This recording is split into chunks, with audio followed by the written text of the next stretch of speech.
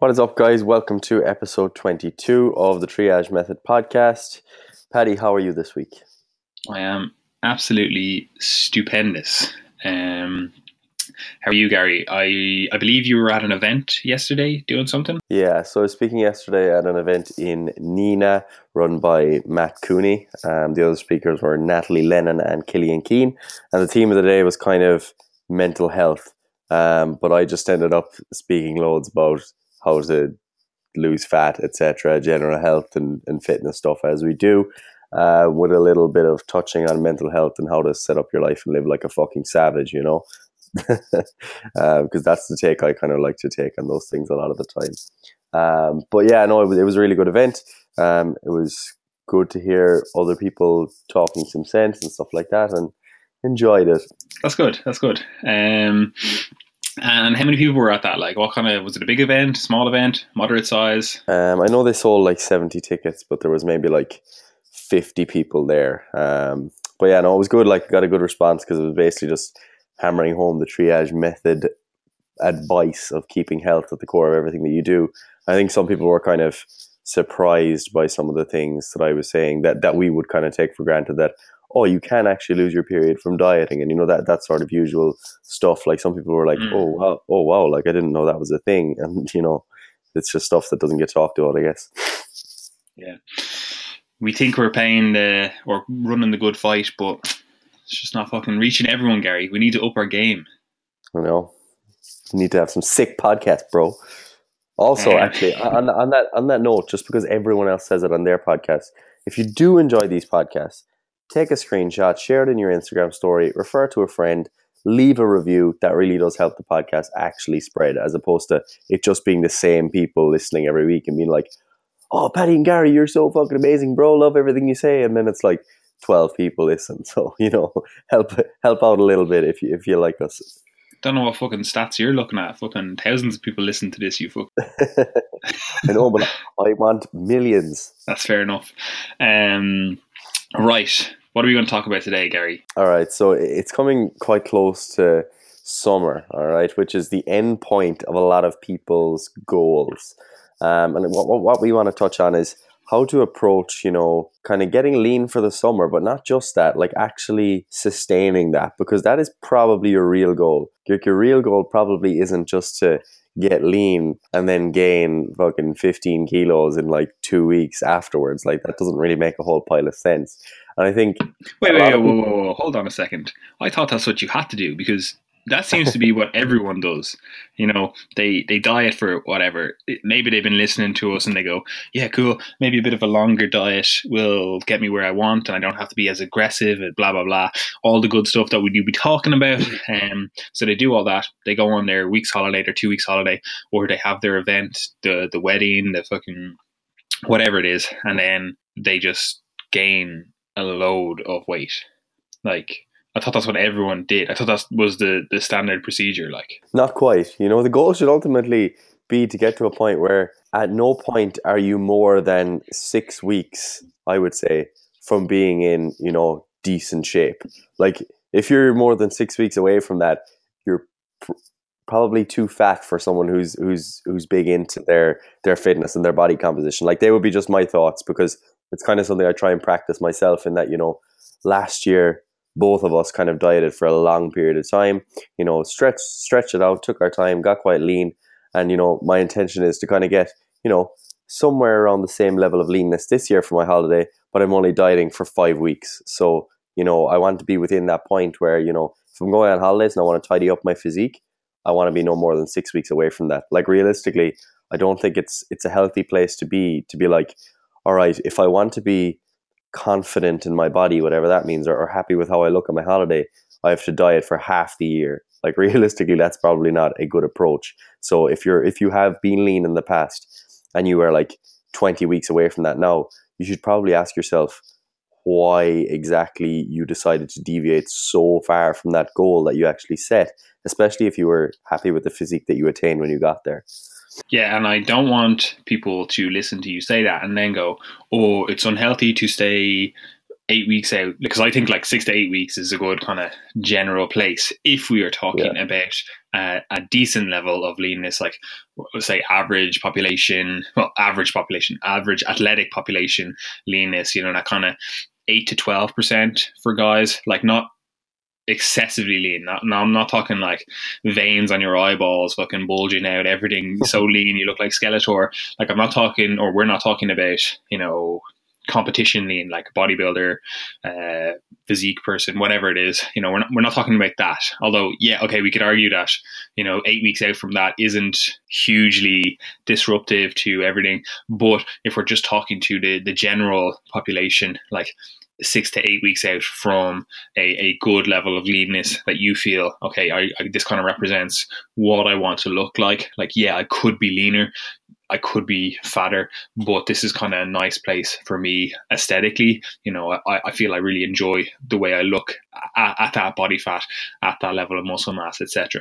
So don't jump down Gary's throat and be like, he said you have to be 8 weeks out from a bodybuilding show at all times. Like, that's not what we're talking about, Unless, of course, obviously you're going to be competing like multiple times per year. You've attained the level of musculature that you need for your thing. Like you've topped out your natty potential or your drugged potential or whatever it is.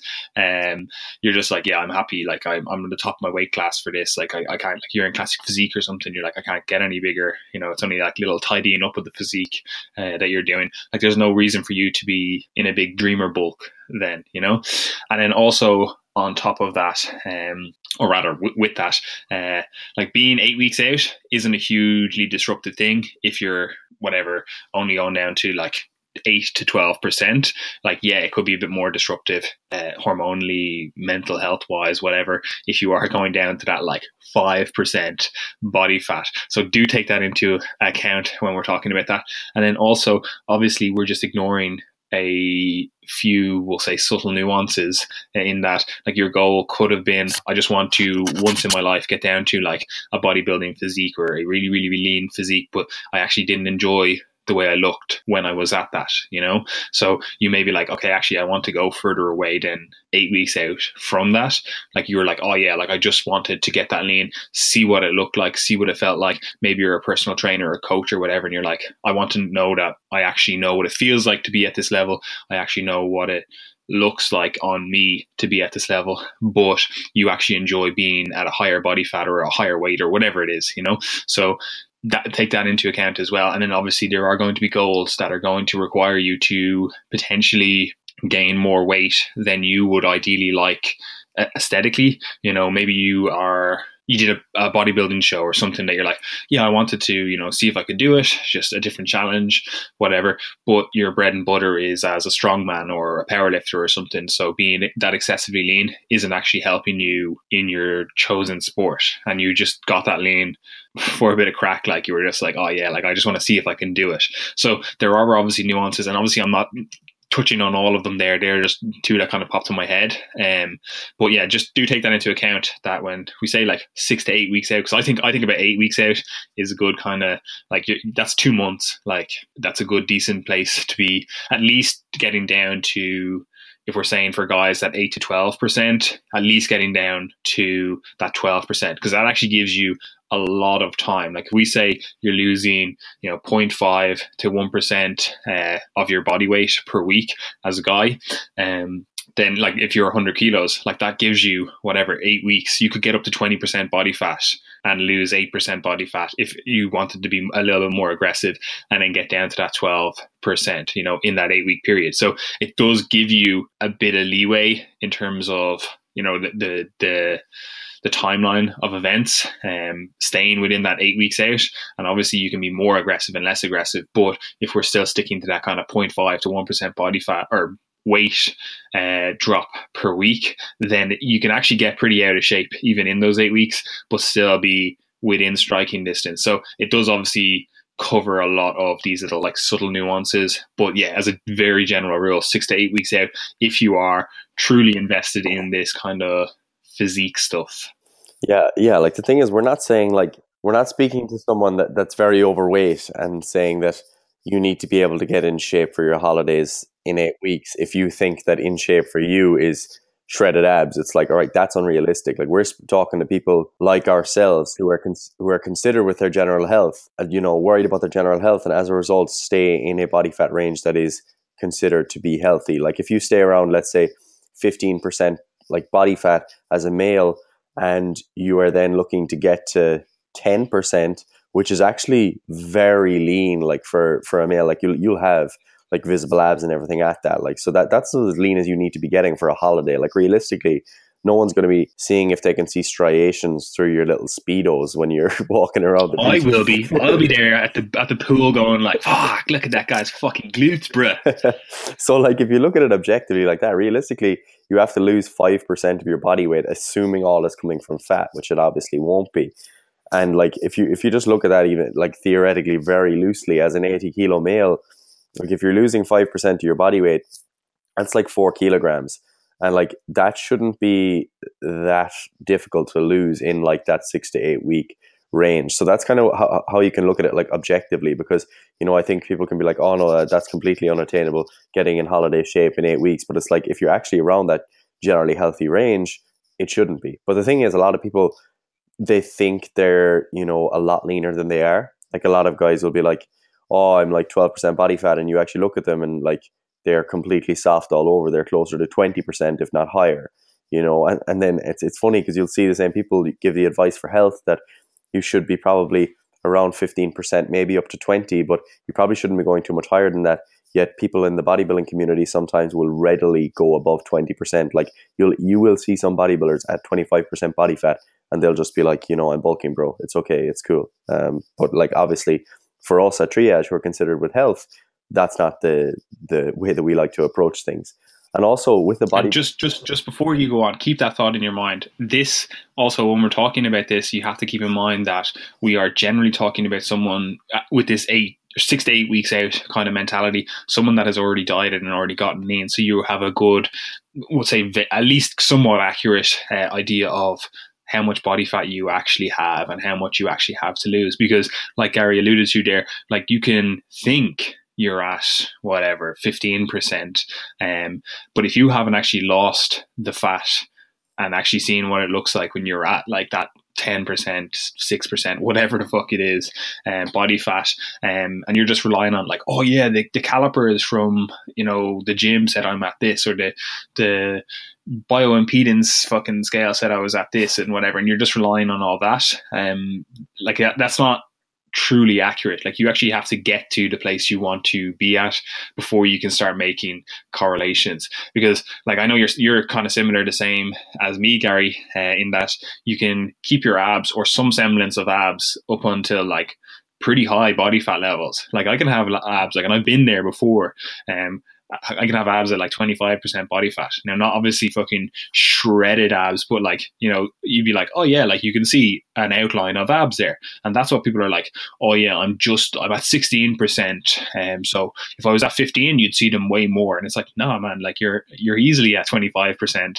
You can still see the outline of abs, and it's giving you this illusion that, oh yeah, like, oh, I'm still shredded and I'm still fucking juicy, bruh. And it's like, nah, like you actually have quite a lot of fat to still lose before you get to that image in your head where you're like, yeah, now I'm going to be shredded at that, you know? And like body fat is one of these really annoying things, and that like you'll lose it in all these little random areas before you actually lose it in the areas you want to. Like you'll see like your armpits get shredded first, or like your cheeks get shredded, and it's like all this little bit of fat on like your ribs and your intercostals and all this, they get shredded, and you're like, yeah, but I just want the fat around my like navel area to go. I just want a six pack, you know? So do bear in mind that we are saying that, well, we are kind of alluding to the fact that you've already been shredded, or you've already been at the level of body fat you want. Because if you've never been there before, like give yourself time, like lots of time, because you're going to make mistakes. You're going to fuck up. You're going to underestimate how much you have to lose. So if it is your first time, then I would be a little bit gentler. Yeah, I definitely wouldn't be going just off one body part with respect to your actual body fat percentage. In that, like you know, you said you can have visible abs at a really high body fat percentage. I would be slightly different in that my abs are probably a bit slower to lean out, but my legs, like I could be quite fat and still have like visible separation in my quads, whereas some people it takes them to get very lean to see that. The same with my face. Like I know I'm getting too fat if my face and my legs look fat. I'm like, all right, I'm too fat now, you know. Whereas my abs, I could be, you know, relatively, you know, lean everywhere else and still, you know, kind of be a bit softer on there. And that's going to be individual from person to person. And I don't think you need to sweat it too much either, because I know a lot of people get bogged down on different like hormonal like balances or imbalances or whatever. And I think like you're really just kind of sweating the small stuff and missing the bigger picture for actually just losing a bit more fat if you are worried about those things. And what I would also say with respect to, you know, that as well, the body fat distribution thing, is that, you know, it's nice to think, oh, I am a certain percent body fat, but realistically, that's not what you're looking for. You are looking for a certain image, you know. So if you, even if you are 10% body fat, but you don't have visible abs and you wanted visible abs, then it is irrelevant that Triage said 10% body fat is low enough to go. It's like, you know, you need to go further to attain your goal right now. And, you know, that happens a lot of the time with, you know, females sometimes who want a small midsection, and they'll start dieting and they'll lose weight from their legs and they'll lose weight from their breasts maybe. And then they'll be like, oh, I feel like I'm getting too small in other places, but I still don't feel I have that lean, you know, abdomen that I wanted. You know, I don't have that lean midsection that I wanted. And that was my actual goal. And they're like, I don't want to lose weight anywhere else, but my midsection isn't where it needs to be. So that's a case where you then needing to say to yourself, okay, I need to prioritize what my goal actually is. Do I want the rest of my body to look shaped, you know, having bigger breasts, a bigger ass from fat? Or do I actually want to keep losing this body fat from my midsection? And this is also something that guys struggle with a lot, because every guy has that ego thing, you know, where they fill out certain t-shirts and they're like, they like being on that bulk because they want to be, you know, filling out their t-shirts and being that big guy who looks like he could fucking push you around. But if you are a natural guy, sorry, but when you actually get lean, you're going to look skinny as shit in clothes. And that is the same for even a lot of natural pro bodybuilders. Like if you see them in their clothes, it's like, yeah, you might know they lift, like maybe, but at the same time, they don't look like these domineering people that you see walking around the gym like cracking sidewalks, you know? So you shouldn't really be expecting that as a general natural lifter who is, you know, trying to get lean for the beach. Like when you put on your t-shirt and your clothes, yeah, you're probably going to look pretty small, you know? And what was the other thing I was going to say? Oh yeah, that was something you wrote about as well in the militia, Paddy.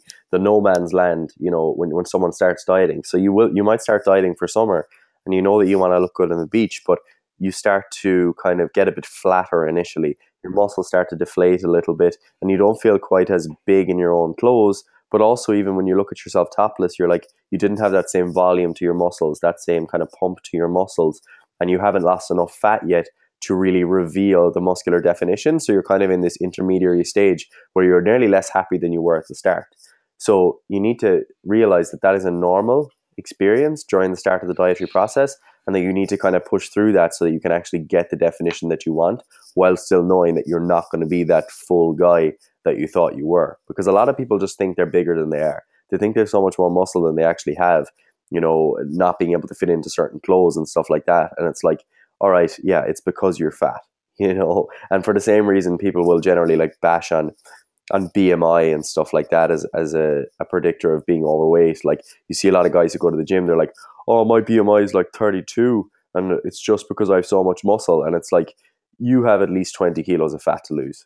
You know, it's like, it is fat. It's just the fact that you're being pushed up maybe slightly more by muscle. But to be honest, I still don't think that, like if you're in the obese range, like even with BMI, like you probably are still a little bit too fat, like versus the kind of body fat that we'd be recommending.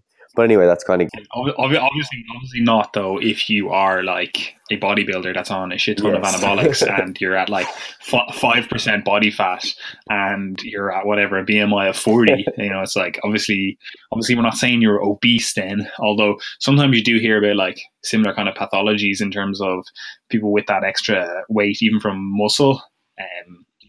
Do kind of experience some of the same issues that someone who is obese experiences, which is like, yeah, okay, so BMI isn't great in terms of it's not a catch-all, like it doesn't get every single population, but it's still a good rough and ready kind of like step on that scales. Or what height are you? okay, cool, we know roughly where you're at. And it's one of those things as well, like you'll see like bodybuilders say that and they'll be like, oh, BMI is stupid. And then when they start dieting and then they get down to that kind of, we'll say 8%, all of a sudden they fall in line with BMI. And it's like, all right, cool. So when you're at this, what we're saying is a quote unquote healthy body fat range to be at, all of a sudden you're in a healthy BMI, and it's like, oh wow, like yeah, it was useless beforehand, but all of a sudden you're in a good range of body fat, and now it's a great indicator of where you're at health wise. So it's like, yeah, okay, cool. Like you do kind of keep that in the back of your mind. Also, Gary, you were talking about people not filling out their t-shirts and whatever, feeling skinny, and this is one of those things as well that kind of it annoys me how no one can see the difference in terms of both themselves. Like they can't see that it's just a momentary thing. Like they can't see that like, oh yeah, I'm dieting, I'm in that kind of no man's land. We'll just arbitrarily define that as like 12 to 16% body fat, where you're like, you're not fucking, you know, the Incredible Hulk filling out your t-shirts going like, fucking yeah, I have fucking 18-inch arms, bruh. And you're not throwing weights around in the gym. You start dieting and you're like, okay, cool, I'm at like 15% body fat. I'm starting to see a little bit of outline of abs, but I'm not getting those fucking sickening pumps in the gym anymore. I'm not eating thousands of calories. Dieting is kind of a little bit hard. I'm not really enjoying it a huge amount as I was enjoying fucking those 3 bowls of Cocoa Pops I was having.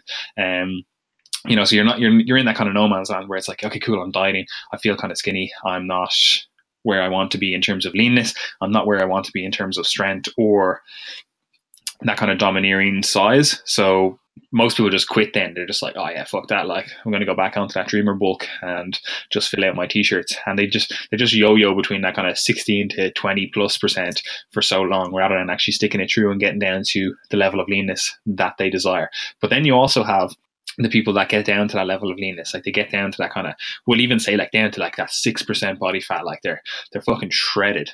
They're skinny. Like they might have been filling out large t-shirts when they were, you know, gaining weight, and now they're down to like whatever 6%, and it's like, yeah, a little bit of a medium t-shirt maybe. You know, it's not quite small, not quite medium. Like I'm somewhere in between that, and they kind of feel like small. But then you also have the other side of things where people are on a shitload of drugs and they're like, oh yeah, like I'm so big. And even if they're lean, and they compare themselves size wise to a natural person that's like whatever, let's say whatever, 70 kilos lean. They're the same height.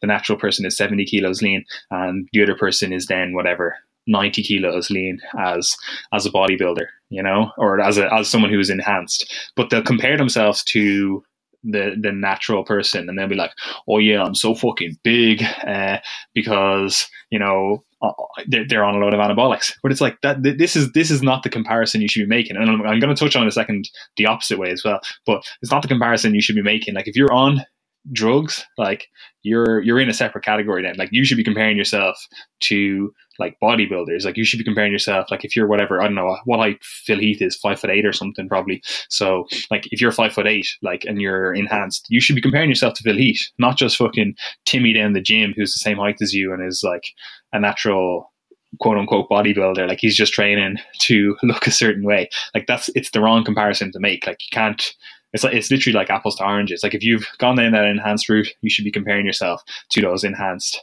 people, you know, because it's the same playing field. And you can argue genetics, you can argue better drug access, you can argue fucking more drugs, whatever it is, but you're still in the same category, you know. And it's the same thing then as well. You'll see people who are natural compare themselves to the guy who is the same height as them and, you know, is 20 kilos bigger than them, and he's like, oh yeah, like I'm filling out the large shirt, I'm the same height as you, like why aren't you that big? And as a natural, you're kind of like, oh fuck, like have I fucked up here? Like I'm only 70 kilos now, I feel extra skinny. Like I'm not hitting that same size as this other guy, you know, and we're the same height, and what am I doing wrong? And again, like it just kind of expands that skinny feeling you have, especially if you're not fully shredded like where you want to be, and you're kind of in that in between no man's land, and you're like, fuck, like I'm getting skinny, you know, maybe I did fuck up, maybe I shouldn't diet any longer, I shouldn't do this, you know. So you do have to compare like to like if you are doing comparisons on Instagram, fucking in the gym, whatever. Like you have to you have to be realistic in where you are and what you're willing to do and what other people are willing to do in comparison to that. Because you see that a lot where people do try to compare themselves to other people, or like you've been in the gym 2 years and you're comparing yourself to someone who has literally been lifting since they were 12, you know? So you like, if you're making those comparisons, like you do have to be very aware of who you are comparing yourself to. Also, like as a general rule, like comparing yourself to other people is a fucking shit strategy to actually get long-term success. And like we were saying earlier on, like you should be comparing it to like where you've been before, or if this is your first time, like you're just playing it by ear. Like you're going, okay, where, like what do I actually look like? What level of musculature do I actually have when I get to this level of leanness? What are your thoughts on that, Gary? Yeah, I agree. And it actually brought up something in my mind that I think we should probably do another podcast on another time. And that's in relation to the whole kind of genetics discussion with relation to training, because I think this is something that actually kind of, skews a lot of people's expectations. Because like I remember I used to do this as well when I first started lifting. People post pictures of before they ever started lifting, so they'd done no lifting, and then they show their transformation in 1, 2, 3, 4, 5 years or whatever. And then you as a lifter then kind of expect, oh, so if I'm doing everything right or the way that they did, I should expect that because I'm in a similar starting point. And the interesting thing about the role of like genetics in muscle building, there's actually not much of a correlation, if any, between your starting point and where you end up versus the actual response that you have to training. So when you're thinking about genetics, you should be looking at how the person actually responded to a given training stimulus over a certain period of time, as opposed to where they actually were at the start. Okay, because it's not like everyone who is big just started out at this point where they were already big. And like it's also not fair to say that if you ended up really big and you were actually tiny little skinny kid at the start, that you had bad genetics. It's like, no. That's a point that a lot of people make. A lot of people say that about Dorian Yates. You look at, he was a bodybuilder, for those unaware, and Dorian was fucking monster. Like, and if you look at him when he was like in his teen years, like he just looked like any other skinny kid. And then people would be like, oh, look, Dorian had bad genetics. And it's like, no, Dorian had great genetics, but they were expressed through his response to training, not his actual starting point. So it's important to consider like how that actually plays out, because sometimes people can be doing all of the right things and simply not get the same response to training. And that is just a thing. It's just something that you kind of have to accept to a degree, provided you're actually doing all of the things that you can to optimize what you're going to get out of training. But we won't delve too much into that. I just wanted to bring it up briefly because I think it's important with that discussion we're having, because I'm sure we can do a podcast again at some point on individual responses to training and all that. Yeah, and just kind of touching on that same topic, like people will always want what they don't have, in terms of people will be like, oh, my genetics are shit for muscle building, but their genetics are fucking awesome for like strength or something. Like I know so many skinny guys, like proper, like we're talking skinny, like and they ridiculous strength,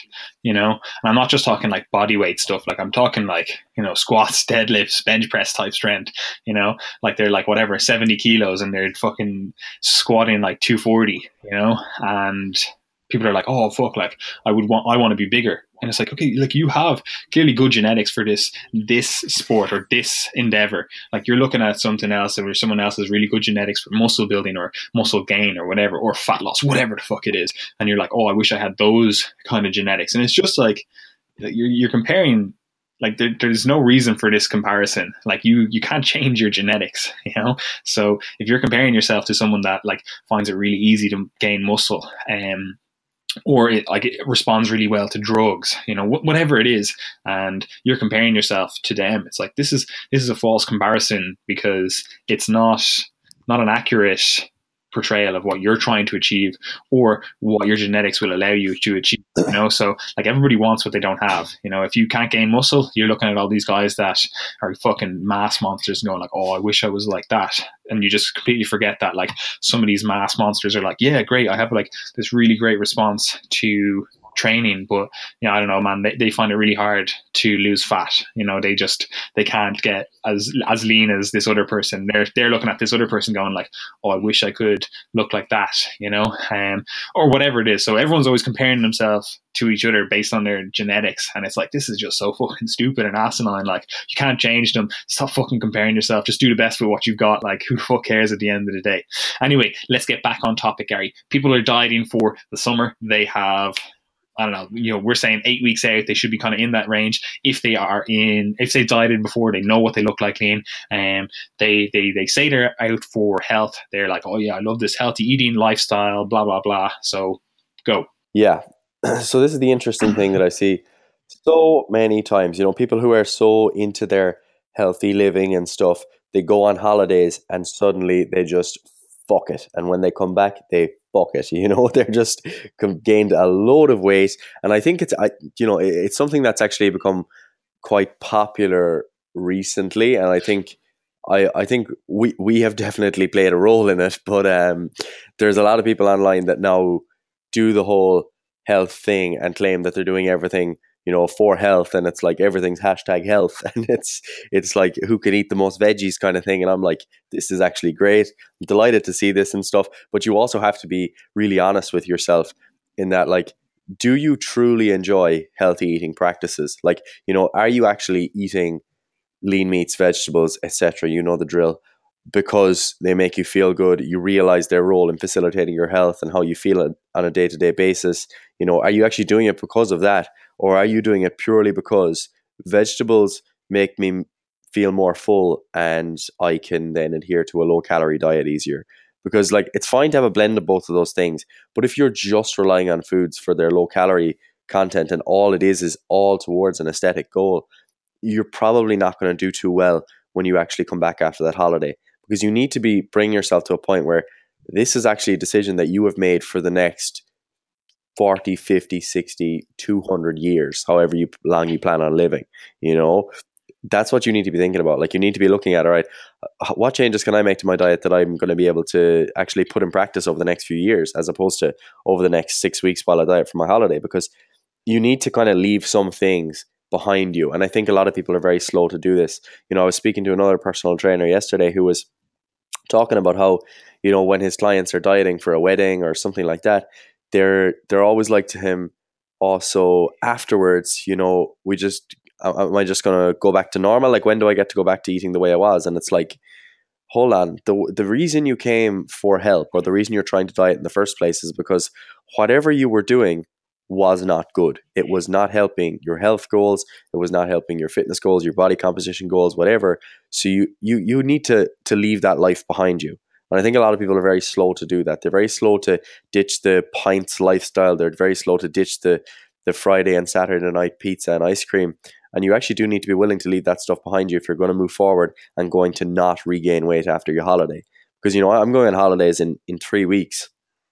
And, when I do go on holidays, like, the plan will be to enjoy the foods that I already enjoy. Like, I've posted plenty of photos from my Thailand trip last year, and, like, go for breakfast at the buffet and get things like, fruit and yogurt, etc. Because they're the foods that I actually like, and I actually eat those regularly. Things like bacon, a little pancake here and there, but I'm not going there and saying, all right, the diet is over, let's see how many pancakes with Nutella I can eat, And a lot of people definitely do that. And they're like, oh, I haven't eaten this for 6 weeks. I haven't eaten that for 8 weeks. I haven't eaten that for 12 weeks because it wasn't on my meal plan from my coach. So now I need to see how much I can get in 1 or 2 weeks, because when I come back, I'm going to be on plan again anyway, so I can get in shape again. So that's a mindset that you need to actually tackle. You need to go away on holidays with the mindset that I'm going here to enjoy the place that I'm going to, because that's why I'm going there. I'm going there because I'm going with my girlfriend or boyfriend or family or whatever, and I enjoy their company, or I enjoy the activities that are offered there. And yeah, I'm going to enjoy a drink here and there. I'm going to enjoy food that I enjoy, but you're not going there to just see how much you can eat. And I've done that before on holidays, like when I was younger, dieted on silly restrictive diet, and then gone away and just started eating a load of things that I just wouldn't normally eat. So that would be the big starting point for me, is actually changing your mindset towards what a holiday means for you, and also what the dietary changes that you've made actually mean for you. And that might sometimes mean completely reevaluating what you have been doing to diet, because like at Triage, we generally don't offer meal plans to our clients because I don't want them to follow a meal plan that I think is optimal. I want to be able to coach them to change their behavior and their nutritional choices over time, so that in 5 years, when I no longer speak to them, they've still got everything under control. Whereas a lot of people want the meal plan and they want to be told exactly what they can do, and then they or what they should do, and they discipline themselves for 6 weeks. But realistically, who in their right mind wants to live on a meal plan for the rest of their life? Like maybe 0.0001% of the population, which are those freaky bodybuilders that will literally do anything because it's pretty much their life. But that is not the average person. Yeah, and I think it is I don't know, we'll call it a marker of intelligence or maturity or whatever you want to classify it as, but allowing thought processes or parts of your ego, we'll call it, to actually die so that you don't have to, like I think that's what like separates humans from animals. The fact that we can think things through and go, okay, cool, that's a bad thought, that's a dead end with that thought process or that lifestyle process or whatever it is. You can think it through and then go, okay, cool, I can let that thought process die, that lifestyle die, whatever it is, so that I, as a being, as an individual, don't have to die in its stead, So being able to let those thoughts go, being able to let that lifestyle go, being able to let parts of your ego go or whatever it is and let it die so you don't have to, is a marker of intelligence, maturity, being human, So I think a lot of people aren't willing to do that. And it's unfortunate because that's what's going to get you the best results, like the way, like if you conceptualize it and think like if you were in, I don't know, a factory setting or whatever it is, and someone came in one day and they were like, look, we've got this new method of, I don't know, fucking making boxes or whatever, and you're like, no, I'm just going to stick to my method of making boxes, even though your method is terrible, your boxes are shit, you're not getting the end result that you want. And then everyone else starts adopting it. You're looking at them and they're like, fuck, like the results they're getting is 10 times better, whatever it is, it's great. Their boxes are coming out fucking fantastic. They're getting 10 times as much boxes done, etc., etc. And then your boss comes in and goes, right, we're going to offer a promotion. Who can do the best? And then you go, okay, cool. Look, fuck, promotion is going. He said it's going to be at this date, so I'm going to copy their box method. I'm going to make fucking the boxes like they do. I'm going to fucking do it 10 times better than they do. And yeah, you do it. You make all these boxes. Your boss goes, fuck, you're actually a really great worker. Now I'm going to give you a promotion. And then as soon as you get the promotion, you go back to making your shitty boxes in the method that you were using beforehand, Like you didn't let that part of your ego die. You didn't let that, I don't know, framework die. And it's like, yeah, okay, cool. You got the promotion, but you're no better off. Your boss is like, fuck, this is stupid. You're not the worker I thought you were. You fucking lose your job at the end of the day, And that's essentially the same with the whole health and fitness thing here, the nutrition side of things, where people are like, oh yeah, like cool, this is the method that's going to get me to that promotion or that event or whatever it is. And then as soon as they get that, they're like, yeah, fucking going back to the old ways. And it's like, yeah, okay, so you got really healthy, you got a certain aesthetic, you got a certain body fat, whatever the metrics you were tracking, you're like, yes, I got to that, but now I'm going to go back to the exact same thing that I was doing previously. And like it was shit, because I was in ill health, I was at a body fat level I didn't enjoy, etc., and you're just going to go back to that. And it's like why? Some people want it. Some people don't want to move on at all. They think they do. They just want to, get the abs because it actually, it's interesting sometimes because it actually is almost part of their old lifestyle. And that, let's say they are someone who actually really enjoys the session. They love going out in the session. They want to be going to these month-long trips to Ibiza, etc., etc. Like they want to do all that stuff that is considered to be normal or exciting. They want to go out every week, maybe 2 nights a week, 3 nights a week if they're in college, whatever. But they also want to have abs because that actually enhances their ability to live that lifestyle, to pull women or whatever it is, or to pull men or anything in between. And that might be the very reason that they actually want to attain the goal in the first place. And to be honest, I generally, like in a coaching setting, I wouldn't entertain that very much, just because we are quite health focused. And if someone comes to me and they're like, oh, I want to be in shape because I want to go out every night of the week to show off my body, I'm just going to be like, sorry, I'm not going to help you. That's not us, because as we said in the podcast about alcohol, like we don't, propose that people should live that lifestyle anyway, regardless of the shape that you're actually in, which is why considering health is actually so important as part of all of this. And I think when you do start to put health at the forefront of your approach, you begin to, not want to do this stupid, these stupid things when you go on holidays to try and eat as much as you can for 2 weeks and gain as much weight as you want. Because if you appreciate the health effects of like simply overconsumption in and of itself, overconsumption of calories, then you can kind of say to yourself, okay, maybe I shouldn't be doing this. Maybe I shouldn't be looking to gain weight, because I think a lot of people don't realize this as well. The role that simply calories and body weight change plays in health. Like I remember we spoke about that last summer, Paddy, when we were talking about, how you could make such improvements to people's health in general if they just didn't do this chronic overfeeding throughout the lifespan. And, we were discussing, I wonder, is it just the body fat gain that is a negative effect? Is it just the overconsumption, or whatever? And, we were kind of saying it's obviously a bit of both. And like, it's such a simple thing to say that, all right, if you overconsume calories for most of your life and you continue to gain weight, even if it's at a pound a year, you're probably going to see adverse health effects.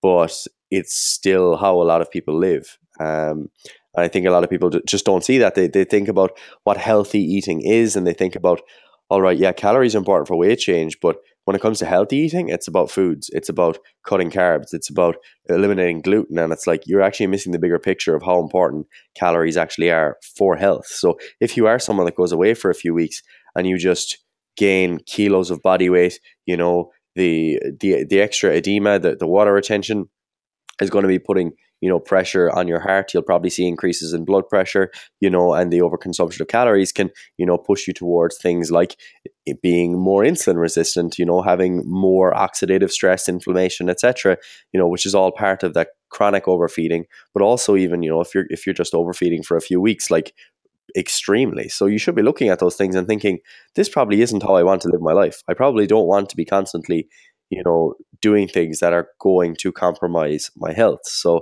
it's just something to keep in mind, especially within that lens of changing your body composition, because I think a lot of people just see the aesthetic side of things and they don't appreciate that, no. The reason we encourage you to maintain a certain body composition is not for you to look a certain way. Yeah, that's cool. That's a nice side effect. But really, it's kind of for your health too. I couldn't agree with you more, Gary. Anyway, so with these people that are going on holidays, they are, I don't know, going on it. They've spent 12 weeks dieting. Maybe it's the first time they've dieted. They're like, yeah, cool. I'm going to get down to X body fat, X physique, whatever it is. Male, female, cloud person, whatever the fuck it is. They've done it. So they look good, or they look a certain way on the beach, in pictures, whatever. But they get there, they start over consuming. They go, look, that buffet, I just can't resist it. I want to get them there fucking rashers in. I want to get those sausages, all those scrambled egg, all the fruit and veg. But yeah, Gary, you're like, yeah, cool.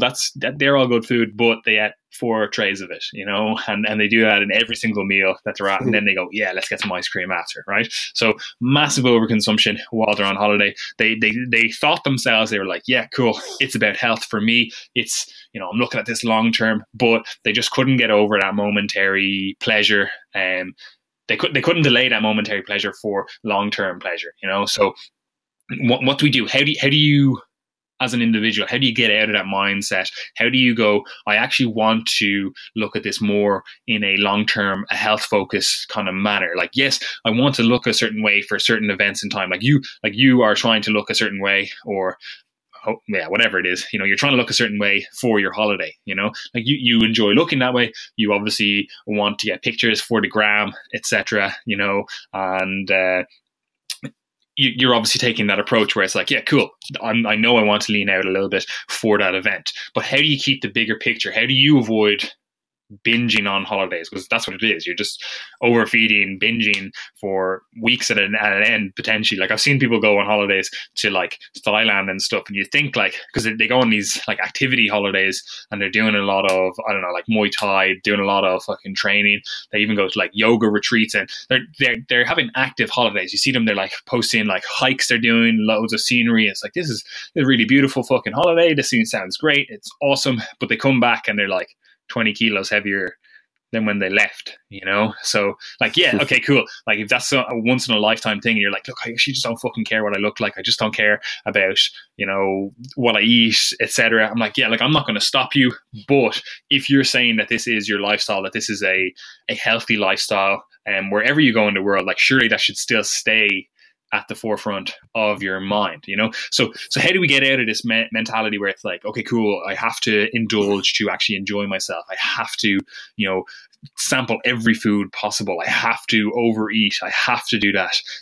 While I'm on this week, 2 weeks, 3 months, 6 month holiday, like how do you keep that long-term approach in your mind? Is there any kind of strategies, or is it just a simple game of actually being honest with yourself and recognizing that, you know, maybe I am actually in it for the health. Like I actually don't fucking give a shit. Like, yeah, that's a cool, fashionable thing to say, and I somewhat believe it. Like, yeah, I do want to be healthy, but you don't actually care about that too much. You actually just want to look a certain way. Hey, like, what do we do? Yeah, like you made an important point there as well about, you know, if you want to go away and gain 10 kilos or whatever, and you're happy to do that because, you know, it's, let's say, Oktoberfest and you want to see how much of that beautiful beer you can drink, then I'm like, that is your lifestyle. You know, if you actually want to go away and do that, and you want to see how much food you can eat, you want to go to America and do eating competitions, and that's going to make you happy, then do not let us stop you. Like, that is a different story.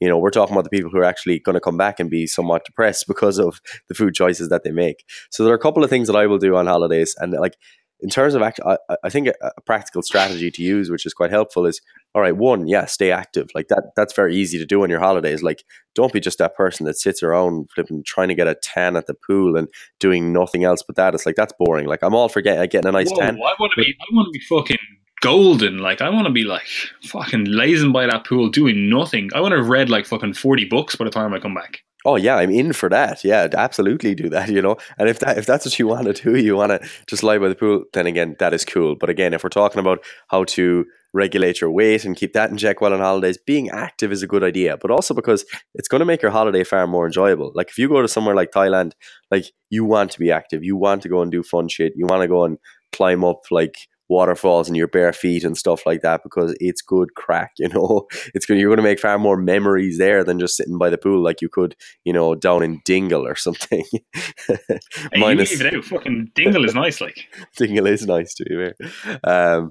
But yeah, you know, stay active. And the second thing would be, I always encourage people to try and have a very rough plan. And I know when you say this to people, they're like, oh, I'm not fucking planning anything on holidays. It's YOLO. But like, I mean, if you know that you want to go out for dinner and have a nice meal and have ice cream afterwards, like that's generally what I'll do on holidays. I would be inclined to, all right, you know, at breakfast, I'm going to try and load up on fruits, bit of yogurt and some lean meat and a coffee or something, as opposed to indulging at breakfast, indulging at lunch and indulging at dinner. You know, then at lunch it could mean something like, you know, everyone likes a good summery salad when you're in the sun. So, you know, it might mean having something like that with some lean meat again at your lunch. Because again, when you're busy during the day, you're probably not going to be quite as hungry. But when it comes to the nighttime, you do want to have that meal, that authentic cuisine that you've never had. You want to have a little bit of gelato. You want to have, you know, a drink after your meal. Like, that's cool. Do that stuff. And you can create those buffers by eating a little bit lighter during the day. And that's generally what I recommend to clients, because it gets you out of the dealing with the psychological burden of indulging at every meal, but it also allows you to escape the psychological burden of not indulging at all and coming back from your holiday and being like, oh, I could have enjoyed that a lot more. And then in terms of when you are already struggling to do this, you're trying these things, but you can't keep yourself on track, then what you have to ask yourself is a couple of questions. You know, ask yourself what the benefits to overindulging are. What do you perceive the benefits to be? Like, obviously it's going to be taste, something along those lines. And then you have to ask yourself, what are the negatives? You know, what are the downsides to me over consuming? You know, is it that you're going to be less confident at the beach tomorrow because you tie your confidence to the way your body looks or feels? Or is it that you're going to have lower energy levels because you're going to be so sluggish after indulging, whatever it might be. And then you have to, ask yourself, how does this fit into my short and long-term goals? Like, is this decision that I am making, am I making this consciously based on me thinking it's a good idea? Or am I just subconsciously indulging or justifying it to myself for whatever reason? Okay, so you have to ask yourself those things. And one of the difficult things as well is that, in these days of information, everyone thinks that there's going to be a strategy or solution to absolutely everything. And there is no quick fix to not gaining weight on holidays other than you putting those things I said into practice. And if they are hard, then using discipline to keep them in practice. If you gain a little bit of weight from your holidays, it's not a big deal. It's not something to be getting bogged down about. But hopefully there's one or two of you that are listening to this that really struggle with the holiday situation, and that this advice might actually help. Yes, Gary, I agree with you. So basically, if you are going on holidays, you need to keep your long-term goals in mind. You don't have to be 100% strict, we'll say, to them. Like, yes, enjoy yourself a little bit, but do keep the focus. Well, keep the goal the goal. Like, if you're saying, like, I want to be 90 and able to, run around with my kids, grandkids, etc., then yeah, keep that in mind. That doesn't mean that you should not enjoy yourself. But if you are going to be a little bit overindulgent at certain meals, you're like, oh, I want to go to that restaurant. Like, keeping a rough kind of idea of where your calories are at, where your kind of micronutrition is at, and your macronutrition is at, and just keeping a rough idea of that in your head. Then also focusing on staying somewhat active, like not just sitting around doing absolutely nothing, unless you have been aggressively dieting, aggressively working, your stress levels are 1,000,000,000%, and you're like, look, I actually just want to spend 2 weeks relaxing, rejuvenating the mind, and you just want to laze around. Like, cool, if that's what it is, that's what it is. But keeping an eye to your overall caloric expenditure, etc., and your overall kind of health metrics when you are making your food choices, So doing that is hopefully going to keep you on track while you're on holidays. Now, Gary, they come back, they've done all that, and they're in that kind of post-holiday, I'm going to say rebound, because generally that's what people do. They'll be like, yeah, cool, I stayed somewhat on track on holidays. Like, yeah, enjoyed a few meals, enjoyed a little bit out, but I'm back from holidays now. I have nothing on the horizon to keep me, we'll say, beholden to a certain dieting pattern, a certain lifestyle pattern. And they kind of start slipping into their old ways. Like you were saying, like people, that guy you were talking to, his clients and stuff, were like, oh yeah, like afterwards, like, do I just slip back into my old habits? Do I just, when do I get to eat like I used to eat?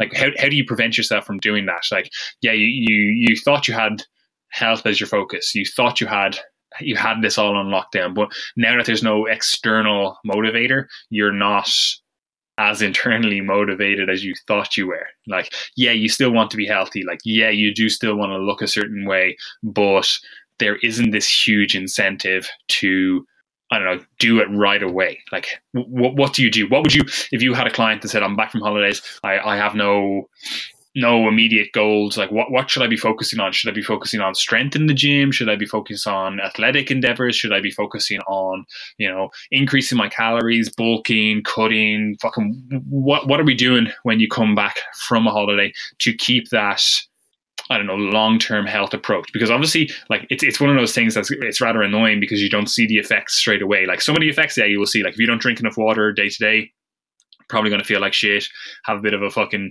foggy brain, have a dry mouth, etc. Or if you don't eat well for a couple of days, you can kind of feel it maybe in your joints, maybe your sleep is disrupted, maybe your digestion is disrupted. So, like, you can kind of keep an eye on those kind of metrics and, make better food choices, drink enough water, etc. But some of the other ones where you can't really keep an eye on, you're like, well, what do we mean by health? Like, how are we defining that? And like, we've done posts on this before, and we'll probably do a podcast on it at some stage in terms of like actual health metrics you should track, etc. But what are we doing once we come back from holidays to keep that, I don't know, we'll call it motivation, alive? Like, what are we setting goals? Are we setting I don't know, targets? Are we then just planning another holiday next year so that we can be like, oh no, that's the event that I want to do? Like, what are we doing Yeah, so long the first term with question that? you have to ask yourself is, do I want to be the fat, lazy old shit that I was 15 weeks before my holiday? Like, no, you don't, you know? It's very simple, but I think a lot of people fail to acknowledge that. And then, like, arguably, bodybuilders are the worst for this because they're the ones that always have that one time point that they need to be shredded for. And it's not even like other people where you have to be lean for, 2 weeks on holidays or whatever. It's actually, they have one day, arguably 1 hour that they need to look their best for.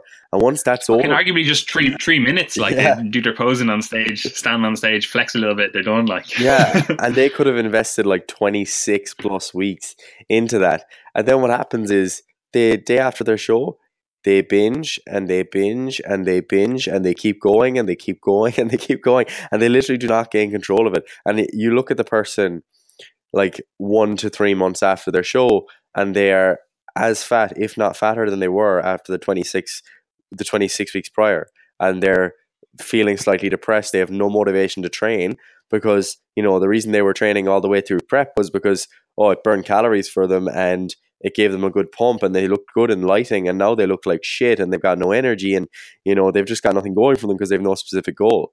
So it's actually generally not the general population people that struggle most with this. It's the people that get in ridiculous shape. So that's a classic example of where this applies. But don't fool yourself into thinking that just because you dieted for 12 weeks that you can't get just as fat in 2 weeks. Like, you absolutely can, and I've seen it happen to people where you just regain all of the body fat that you had actually lost. So you do have to kind of keep that in mind and be like, all right, I have to be on my toes here. But one of the most effective things that I've seen work for clients is setting performance-based goals, like you alluded to. I had one client who, she was with me for like a year and a half, and all that time she had been focused like very much on fat loss. Like, yeah, we had performance goals along the way, but the overarching theme of what we were coaching her for was actually fat loss. And prior to being coached by us, she had been, trying to diet for 2 to 3 years prior. So all she knew with respect to exercise, nutrition, etc., was all related to fat loss. Like, how can I improve my fat loss? So once we got to the point where, all right, you've kind of got visible abs here, like you don't need to be leaner for your goals, we kind of had to ask ourselves, where do we go from here? And like, she had been dabbling in some triathlons and she had done a little bit of powerlifting. So we kind of made those a much bigger focus, especially the triathlon side of things, because there's so many different components that you have to work on and you really have to fuel your training. So we had regular goals there, set in place and changed up programming based on that. And that was really effective. And this is why I think strength training is so important for people who are, trying to lose fat. I think especially for women, because you can actually set those goals and see yourself progressing when your body is not, or at least in the short term. Because, guys, sometimes they don't mind gaining weight because, again, they feel a bit bigger, they feel kind of boisterous, they like being able to move weight around the gym. Whereas women, a lot of the time, they will have gotten in fitness purely for weight. And once they've, oh shit, my laptop's dying. So, Gary, we can finish this up for soon. How much percentage do you have? No, it's like gone black. You have to finish it. Gary, you are actually scum. Just keep talking anyway. Keep talking. I will stop when you stop. Okay. It was on 5%. But yeah, strength-based goals are incredibly effective to keep you progressing when you feel like you're not, essentially. Right. Seeing as Gary just dropped off the call as well. Anyway, so yeah, if you are in that case where it's like, yeah, cool, like my goals are ended, I have no end, or I have no immediate goals in sight, where it's like, yeah, cool, I've dieted for X amount of weeks and I've achieved my goals, I look great on holiday. Like, setting those kind of short-term and longer-term goals is what's going to keep you more adherent to your plan overall. Like, if it is a case where you're like, yeah, I wanted to look a certain way, like setting maybe performance goals, like Ari said there, where it's like, I want to be a certain strength level, or I want to have a certain fitness level, whatever it is, like setting kind of short and long-term goals is going to help you better adhere to the overall structure of your plan, and also give you a better idea of how to actually structure your plan. Because what a lot of people will do is they will have, fat loss is the goal or muscle gain is the goal, and they'll know how to train for that. But then when you start going, okay, so we're going to start trying to hit some strength numbers, we're going to start trying to be a little bit fitter, perhaps we're starting the sport, perhaps we're starting I don't know, really tracking health or whatever it is, people kind of lose their mind. They're like, I don't actually know how to program for this. I don't know how to eat for this, So having those kind of short and long-term goals will give you a better idea of how you should be structuring your training, and then also give you some milestones to kind of hit along the way to actually keep you adherent to the plan overall, So I would recommend strength goals in the gym, but they don't actually have to be strength goals in terms of like powerlifting numbers or whatever, because generally that's what people think of when they think of strength. They think, oh, that's the bench, squat, deadlift. They're the things I have to do to be strong. But no, it could be like, I don't know, dumbbell shoulder presses. You want to improve the look of your shoulders. Maybe that's what you go for. You want to hit a certain level of strength in those movements, So whatever it is, set some strength goals. Maybe you want to be able to do chin-ups, pull-ups, I don't know, whatever it is. And that's what you're kind of aiming towards, So there is methods that you can use to ensure that you are, hitting short-term, long-term goals, and learning to kind of program for that, learning to diet for that will actually expand your ability to adhere to a program for a longer period of time. And maybe you do, oh yeah, I want to hit a strength goal, but you notice along the way, you're like, I just don't enjoy training for this. I actually enjoy more so training for this. At least you know that then you know, okay, this is why I actually like training. This is what I like about training. Then you can more effectively set your training plan in motion. And we will probably do a podcast at a later stage on, what health markers to track, because a lot of people say they're in it for health, but you ask them what they're tracking and they're like, oh, well, I'm tracking my body fat and I don't know, my weight. And it's like, yeah, okay, cool. They are two metrics you can track, but they're not the whole story. Like there's so much other things that we can track that will help you actually see where your health is at, that a lot of people just kind of ignore. They're like, oh, well, I'm not going to track that. I'm not going to get blood work done. I'm not going to get this done. And it's like, yeah, okay, cool. Like you can say you're training for health, but if you're not tracking, you're just guessing. Like what does health actually mean? So we'll talk about that at another stage. Anyway, seeing as Gary is gone, I'm just going to wrap this up here. We're at the hour mark.